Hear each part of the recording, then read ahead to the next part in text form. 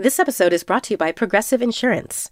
What if comparing car insurance rates was as easy as putting on your favorite podcast? With Progressive, it is. Just visit the Progressive website to quote with all the coverages you want. You'll see Progressive's direct rate, then their tool will provide options from other companies so you can compare. All you need to do is choose the rate and coverage you like.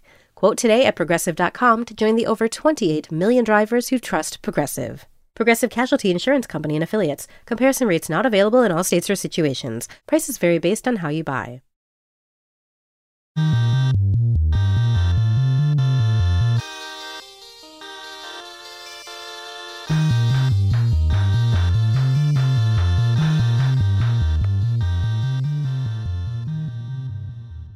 This is the New Yorker Radio Hour. I'm David Remnick. So the way the brain works is this. Neurons get inputs, and if they get enough input, they go ping. And the input to a neuron either comes from the senses, but for most neurons, it's input from other neurons. And so a neuron's receiving these pings from other neurons. Geoffrey Hinton has been thinking about how brains work for a very long time. Hinton is a computer scientist who's been called the godfather of artificial intelligence, AI. For decades, he worked on building computers that would work in a way analogous to the human brain itself. It's an approach known as neural networks. This was an obscure and seemingly fruitless effort for a long while, but eventually it paid off beyond anybody's imagination. That work on neural networks led to incredibly intricate machines like DALL-E, which will take your prompts and make you a beautiful picture. Or ChatGPT, which in the last year put AI on everybody's radar. Well, that was a future that nobody expected. These are machines that learn and perhaps even think. What strength to associate with each incoming ping so that it can decide if it got enough input for it to go ping. And that's all there is. That's all you need to know how the brain works. It's very clear that an AI revolution is at hand, here and now, and it's going to reshape our world profoundly. But Geoffrey Hinton, the foremost pioneer of neural networks, has come to have concerns about what AI can do. Very serious concerns. Joshua Rothman, the New Yorker's ideas editor, recently talked with Hinton in depth, and we'll hear some of their conversation today. Josh, the New Yorker has just published an entire issue on artificial intelligence, and at the very center of it is your profile of Geoffrey Hinton. Why is he so important? Why is he such a crucial figure? So he's followed the arc of the tech from the very beginning all the way to now. He's 75. And during a period of time when nobody thought this technology would work, he continued to work at it. And he believed in it. And he's ultimately been proven right. And he's now said that he's scared about the tech that he worked on for his whole life. He doesn't regret what he did, but he says we need to be realistic about what's been invented, which is a machine that can think the way we can. Tell me a little bit about what it's like to spend time with Geoffrey Hinton. He's a very emotionally rich as well as intellectually rich personality as you portray him. What was Hinton actually like as a person? A delightful person. He's a little bit from a prior world. He's not a Silicon Valley techno overlord. He's not a eccentric egomaniac. He's a highly intelligent, basically humble person who's worked on this technology for a long time, who got used to being a regular computer science professor until he was in his 60s when this technology really started to take off. I was pretty intimidated by Jeff. Our first interaction, he sort of gave me a quiz on various subjects in philosophy of mind. I think to sort of like confirm that we were going to be on the same wavelength. And I have to say, I'm basically a regular Joe. I don't really understand. Like I did a Khan Academy course on linear algebra. I did some things to get ready. You prepared to do this piece by taking a course online in linear algebra. I did. Wow. The strangeness of AI is so weird. You know, it combines physics and math and neuroscience and computers. It's like a weird discipline and psychology and ideas about learning and all this kind of stuff. What is AI and what are its implications? Because they seem so varied, so vast. to some people so scary, and to many, many other people so filled with possibility. So I think the question of what it is a little bit of a contested one. But the best way for me to understand it as a mere mortal is to go back to the beginning. The way this all started was with the idea that, our brains are powered by neurons that are connected in a network. And that led to a field called neural networks, a field of computer science, in which computer scientists would create networks of simulated neurons inside computers. Back in the day, in the 60s, 70s, 80s, you couldn't do that. That was impossible to simulate in a computer.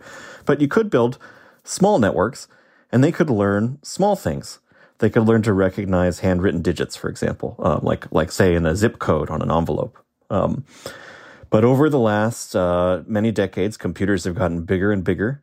They've gotten literally 1 billion times faster. The number of neurons that can be simulated inside a computer has grown by that scale. Now, these neural networks, they're not yet as complicated as the ones in our heads, but they're really complicated. And they're capable of doing something that certainly looks from the outside to many people like reasoning. Jeff Hinton thinks that they're understanding just like we do. They're reasoning just like we do.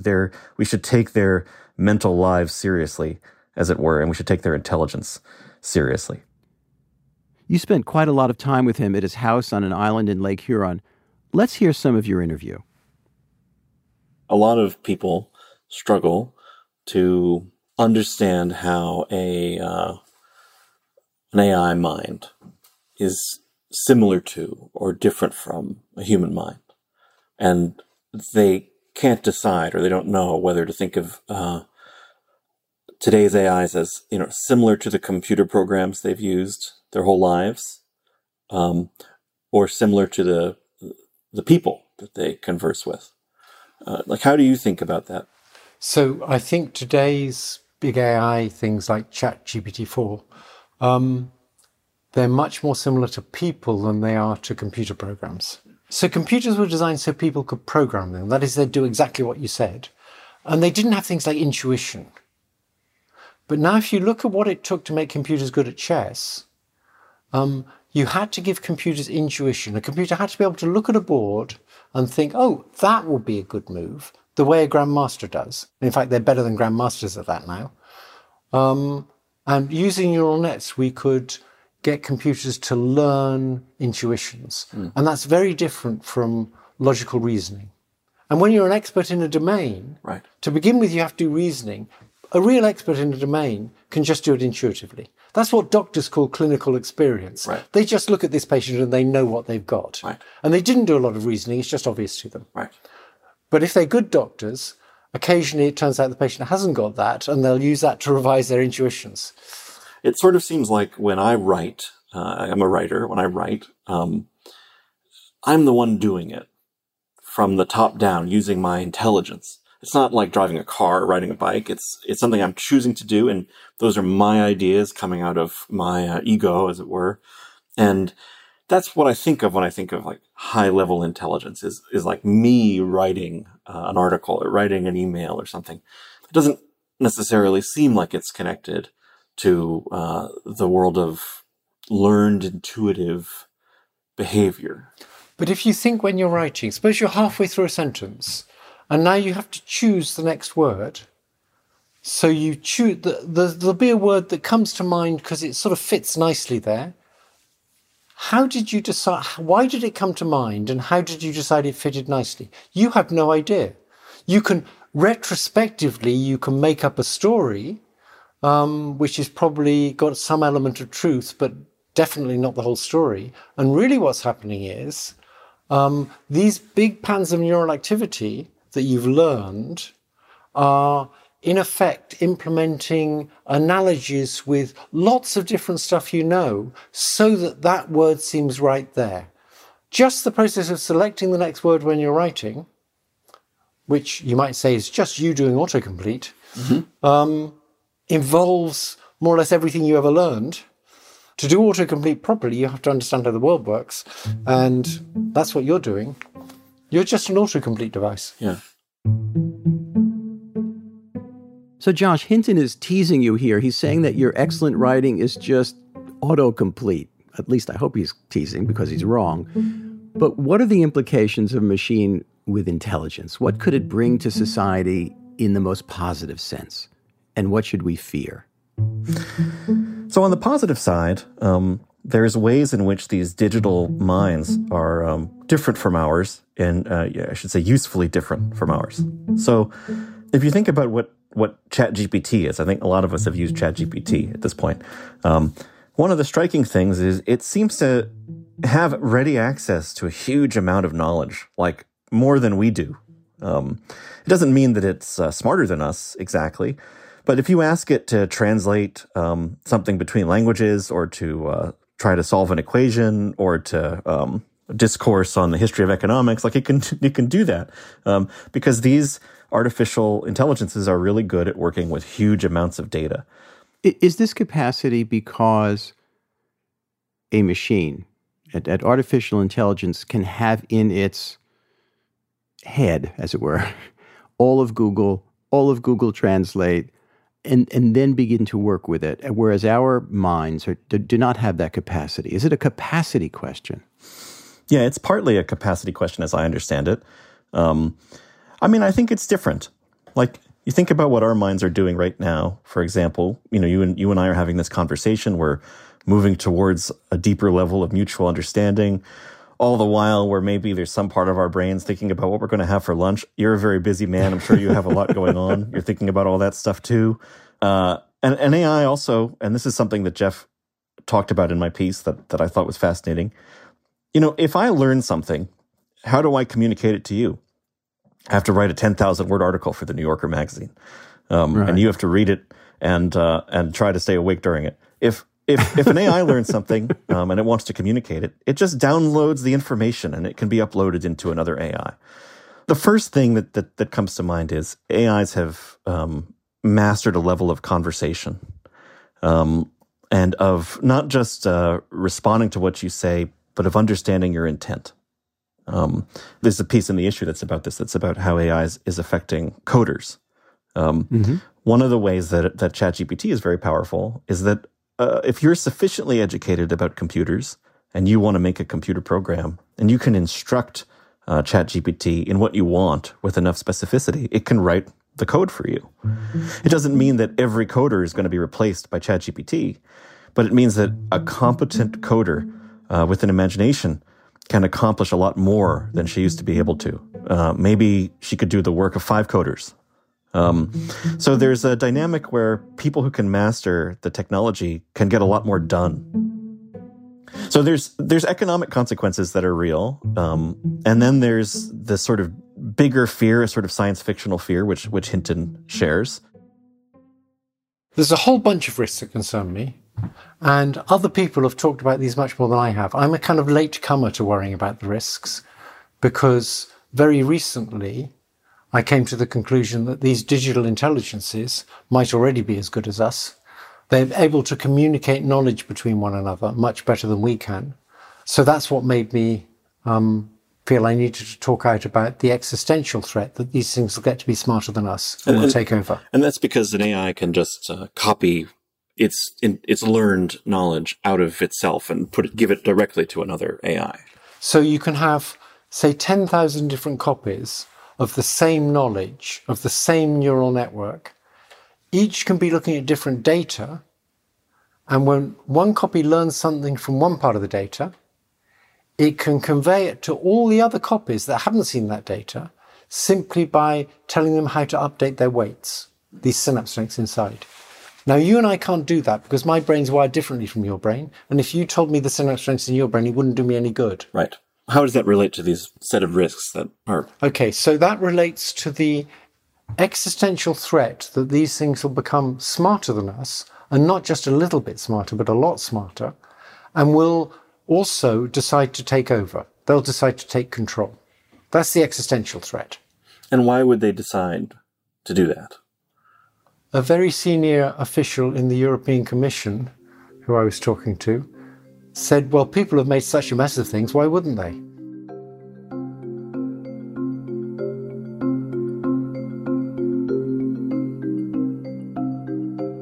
computer scientist Geoffrey Hinton. He's speaking with the New Yorker's Joshua Rothman, and we'll continue in a moment. This is the New Yorker Radio Hour.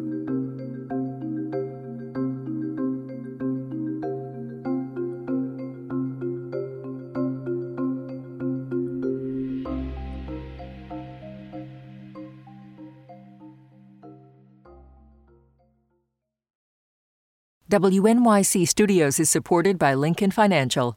The questions around retirement have gotten tiring. Instead of, have you saved up enough? Shouldn't they be asking, what is it that you love to do? And how can we help you keep doing it? The truth is, you're not slowing down. So your retirement plan should be more of an action plan, a hiking plan, a music plan, a sailing plan. The point is, whatever you're passionate about, we can help make sure you never stop. At Lincoln Financial, we have the products to help protect and grow your financial future, so you can keep doing more of what you love. Make your pastimes last a lifetime at lincolnfinancial.com/action-plan. Lincoln Financial Group, marketing name for Lincoln National Corporation and its insurance companies, and broker/dealer affiliate Lincoln Financial Distributors, Inc., copyright 2024, Lincoln National Corporation. On this week's On the Media, does the rise of X signal the fall of traditional right-wing outlets? You don't have to have this website and a link that people have to click on. You can just say stuff and you can get attention. You don't need to be Breitbart to do that anymore. Also, what does decolonization really mean? On this week's On the Media from WNYC. Find On the Media wherever you get your podcasts.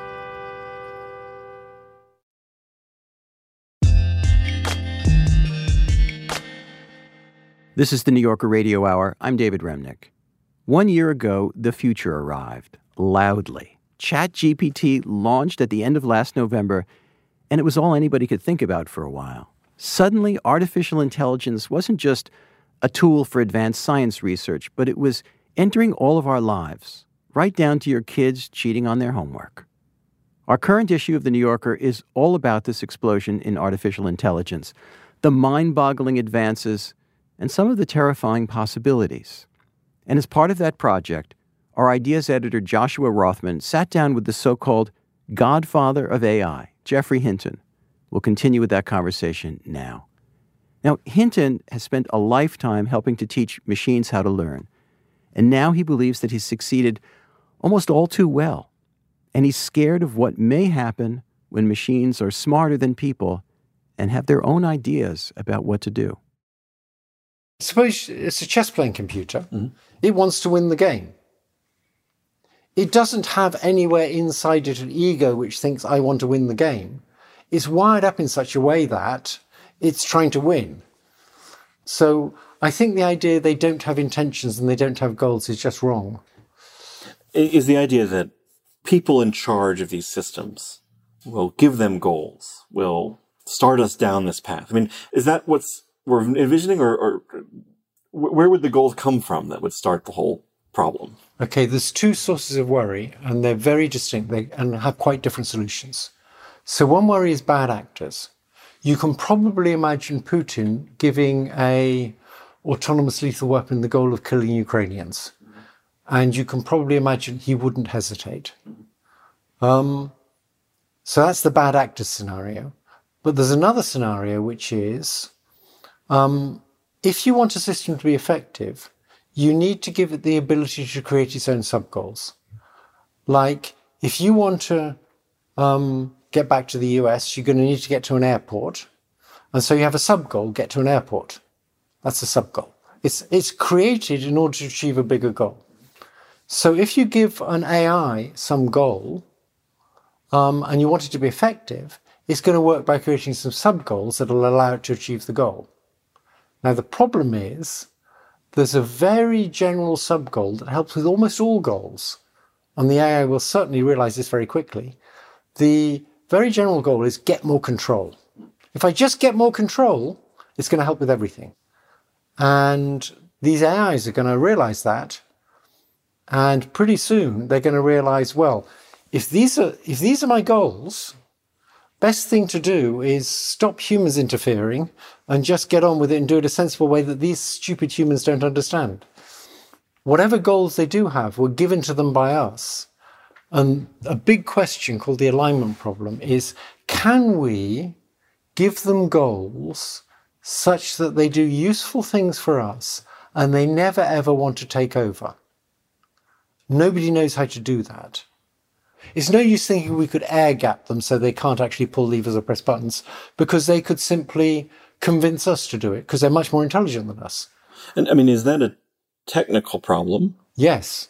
And it's also a governance problem. It's a technical problem, a governance problem, but we don't even know how to solve the technical problem, even if we could do the governance. Right. Even if we could make a law that said you're not allowed to make an AI that can go wrong, we wouldn't know how to do that yet. Exactly. Imagine that you're not a central figure in the history of machine learning, but you're just a regular person. And now some of the world's biggest companies are saying, we've developed this technology. It promises all sorts of benefits that you don't really want. You can drive your car, you can do your job, you can do everything you need to do in your life. We don't know how to control it. It might take your job, or it might take over. It might help solve some scientific problems that you don't care about. I think that regular person might just say, why don't we just unplug it? I mean, why don't we just stop the development? Why don't we just unplug it? We don't need this. We already have intelligences, human beings. We don't need artificial ones. It's not unreasonable to say we'd be better off without this. It's not worth the risk. Just as we might have been better off without fossil fuels. Mm-hmm. We'd have been far more primitive, but it may not have been worth the risk. But it's not going to happen. Right. Because of the way society is, because of the competition between different nations, no one nation could stop it. If you had a very powerful world governance, if the UN really worked, possibly something like that could stop it. Although even then, it's just so useful. It has so much opportunity to do good, like in medicine. You just aren't going to stop it. It's also got so much opportunity to give advantage to a nation via autonomous weapons. I mean, the US is already developing autonomous weapons. So, yes, that might be a sensible move, but it's far too late. Yeah. So my last question in this vein is, what should we do? I don't know. It would be great if it was like climate change, where someone warning about climate change could say, look, we either have to stop burning carbon, or we have to find an effective way to remove carbon dioxide from the atmosphere. And if one of those two is essential, and you know what the solution looks like, it's just a question of the political will to actually implement something because it's going to be painful. Here it's not like that. I have no advice. All I'm doing is just warning that this may well be coming. Smart young people should be thinking hard about, is it possible to prevent it ever wanting to take over? Josh, we know the names Bill Gates, Steve Jobs, Alan Turing, but only very recently have we learned the name Geoffrey Hinton.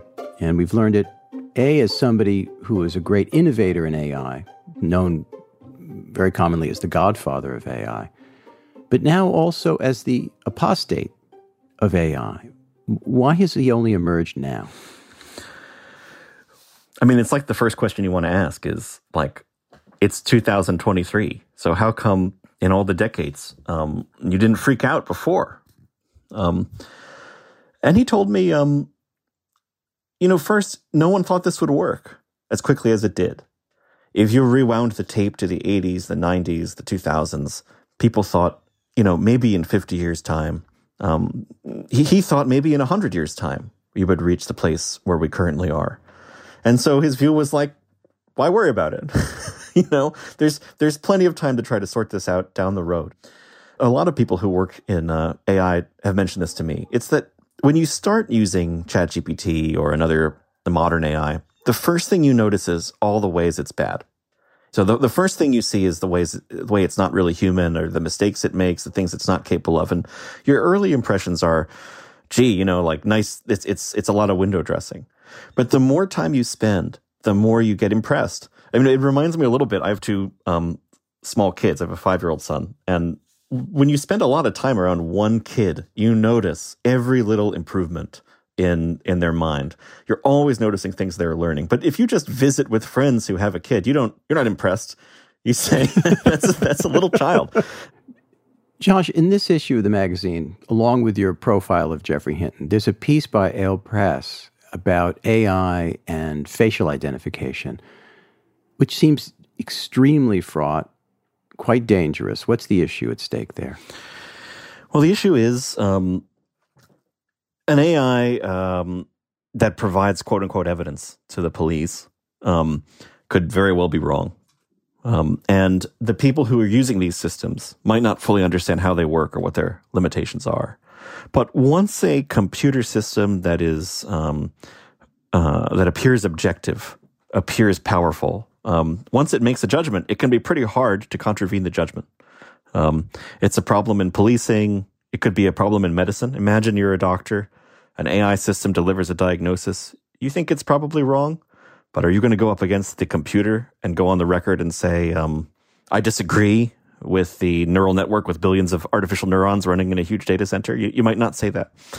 And so the larger question is, as these systems get more useful, as they get more integrated into real world contexts, and as real people have to start being responsible for them, have to start either disputing what they think or acting on what they think, on what the systems think, it's going to require a level of literacy and of nuance around the technology that we're just really not equipped to have at the moment, and that we need to start developing if we don't want really negative consequences. Josh, recently I had a conversation on this show with Sam Altman, one of the people behind ChatGPT. And in a very almost bland way, he said that AI could put millions and millions of people out of work, which would cause the government to have to come around and start giving us all universal basic income while the machines do the work and the thinking. And. He delivered this all in a very, I have to say, matter-of-fact way. Is this a crucial concern for Geoffrey Hinton? He's certainly worried about what will the young people of today do for work? How will the world of work be transformed? Well, I guess, can I back up and say one thing broadly? Sure. Is, there's huge disagreement about this. There's no one has a crystal ball. And technologists obviously are in love with what they've made. They really see the potential. They live in the future. That's why they do what they do. They're in love with it, or they stand to make an immense fortune? Yes, and they stand to make immense amounts of money. I think Hinton is a little different from Altman because he doesn't have any real financial skin in the game. He's not a businessman. He's a academic researcher fundamentally, although he worked for Google for a period. And walked away, as I recall, with tens of millions of dollars, no? Yeah, he sold a company to Google in the early days of the current AI boom for $44 million. But it is something, the job loss is something that Hinton is very worried about. But I think he's more worried about, I guess you could just say, chaos. His view is the technology is out there, bad people will learn how to use it, and the next the next period of history will be destabilized by this technology, and there isn't an obvious way to solve the problem. Isn't that a little easy? We've been through this now with the internet. Arguably, he didn't say this to me, but this is an argument many people make. The best path to understanding and controlling AI is simply to keep working on it. That sounds a little fatalistic. Yeah, I think the word he would use is stoic. I think he sees his position as a realist one. And he thinks that these are problems that aren't going to be worked out through people sitting around and talking about them. They're problems that are going to have to be worked out through the actual development of the technology. And a lot of people say one thing and do another thing. So it's kind of like they say, the technology can't be stopped. And then at the same time, they say, let's sign a letter proposing that we stop it for 6 months. There's a sort of wanting to have it both ways. And I don't mean this to say that they're being cynical. I think these are just two impulses when you look at a technology like this. One impulse is to You're talking about people like Sam Altman, to be clear. One impulse is to say, we can control this, and the other is to say, what do we mean by we? There's endless researchers around the world. This technology is available. It's visible. Hinton's view, it's alarming. It freaked me out personally. It also struck me as at least consistent. And I think if you look at the history of what happened with say nuclear weapons, we do now have a regulatory regime around them, but that took a while to build, and bad things had to happen first. And you also have a Russian leader who, if he wants to, can threaten to use them in Ukraine. Right. So we've never really solved that problem. Do the benefits of AI outweigh the existential threat to humanity, as Hinton himself has posted? Before I wrote this piece, I think I had an idea of what AI was, which was that it was just statistics. It was just number crunching. And learning more about the history of the field and learning more about the innovations that Hinton helped create and that other people helped create, I feel like this technology is incredible. I guess my overall feeling is people are really smart. If we can build it, we can hopefully control it in some way. I left the piece even more impressed by what AI can do, by what it really does. I think it's worth it. I think some critics of AI or skeptics of AI feel that the endeavor is somehow anti-human, like saying that what the AI does and what we do is the same, for example, is sort of to diminish what the mind does, the human mind. Right. If you want to be mystical about it and think that humans have some mystical special property that a machine could never have, obviously it does diminish that. I don't believe humans have mystical properties that machines couldn't have. I believe we're just wonderful and very complicated machines. I shouldn't even use the word just. We're wonderful and very complicated machines. And trying to understand how these machines work gives us much more insight into what we are. It tells us about our true nature. I think this is giving us enormous insight into the kinds of machines we are. And it's clearly a huge revolution. I mean, the Industrial Revolution was when we could replace physical labor with machine labor.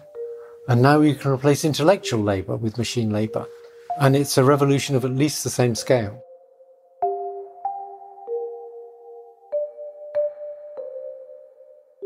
Do you think we'll have to think differently about what's valuable about ourselves and what makes us unique? That question has an assumption in it, which is what makes us unique. Maybe we're not.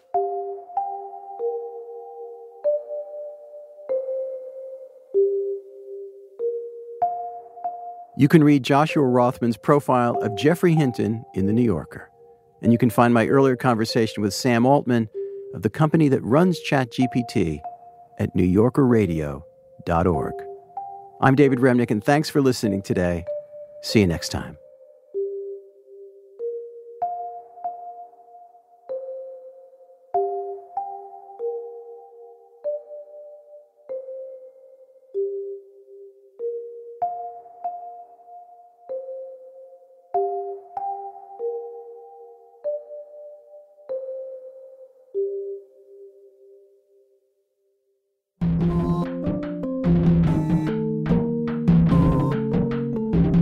The New Yorker Radio Hour is a co-production of WNYC Studios and The New Yorker.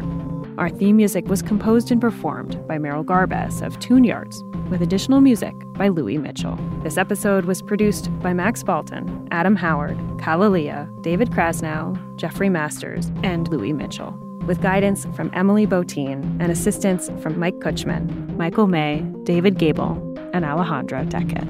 We had additional help this week from Jared Paul. The New Yorker Radio Hour is supported in part by the Chirina Endowment Fund.